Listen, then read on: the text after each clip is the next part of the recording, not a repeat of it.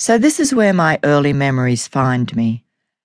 A little girl not yet school age, living with my mother and older brother Steve in a small weatherboard cottage rammed into the corner of Springfield and Crawford Streets in a suburb called Old Guildford in Sydney's west. We were doing it tough in the nuclear family ideal of Australia's post-war utopia. There were no rich people in Old Guildford. Any semblance of refinement had died with the Mrs. MacDonald, two ancient sisters who drifted on a waft of lavender, their gloved hands proffering gifts of welcome to each newcomer. Their mansion was set back from the main road at a discreet distance on a huge block of land, its 2 stories bland and square from the outside, its treasures of carved cedar staircases and intricate fireplaces known only to the rare and privileged guest. We were linked by the understanding the core of our house had once belonged to them, the benevolent offering of a 2-roomed cottage originally built for a long-vanished estate worker. No, there were no rich people in Old Guildford. Not now the Mrs. MacDonald were dead and gone without heirs.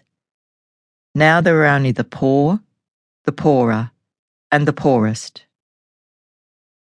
When we bought the house, we had enabled the new Australians, old Mr. and Mrs. Pellerin, to move up a level on the social scale. When they arrived from Italy years before, the cottage was only 2 rooms with a veranda on the front. They added a room that served as kitchen, living room and bathhouse. Time passed, and they tacked on another bedroom and a separate kitchen. The old fuel stove, with its ivory and green enamelled oven door, emblazoned with metas, was their legacy to us. It sulked in a wall of our living room, useless and smoke-blackened. The stove shared the only chimney in the house, backing onto the delicate fireplace of the original cottage. That fireplace was the only pretty thing in the house, framed by a semicircle of beaten metal and fronted by exquisite cream and rose-patterned tiles. Neither the fireplace nor the stove worked properly, the chimney having long since blocked up. We never fixed it. We didn't know how. We knew nothing. How could we? It took all of Mum's time, effort and money to go to work, to shop and to feed us. The tragedy for the Pellerins, who moved next door to a house they had designed and built, was watching us let their years of sweat and doing without in their original home disintegrate in front of their eyes. We had no idea how to raise chooks, keep fruit fly from infesting ripening peaches and nectarines, or stop fly screens from disintegrating and shredding away at the windows. Crikey, we couldn't even cut the grass, and there was almost 2 blocks of that.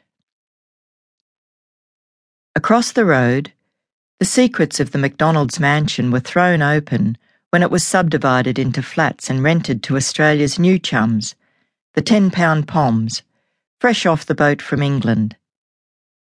Among them was a boy of my age named Paul, giving me my first experience of childhood in my world of adults.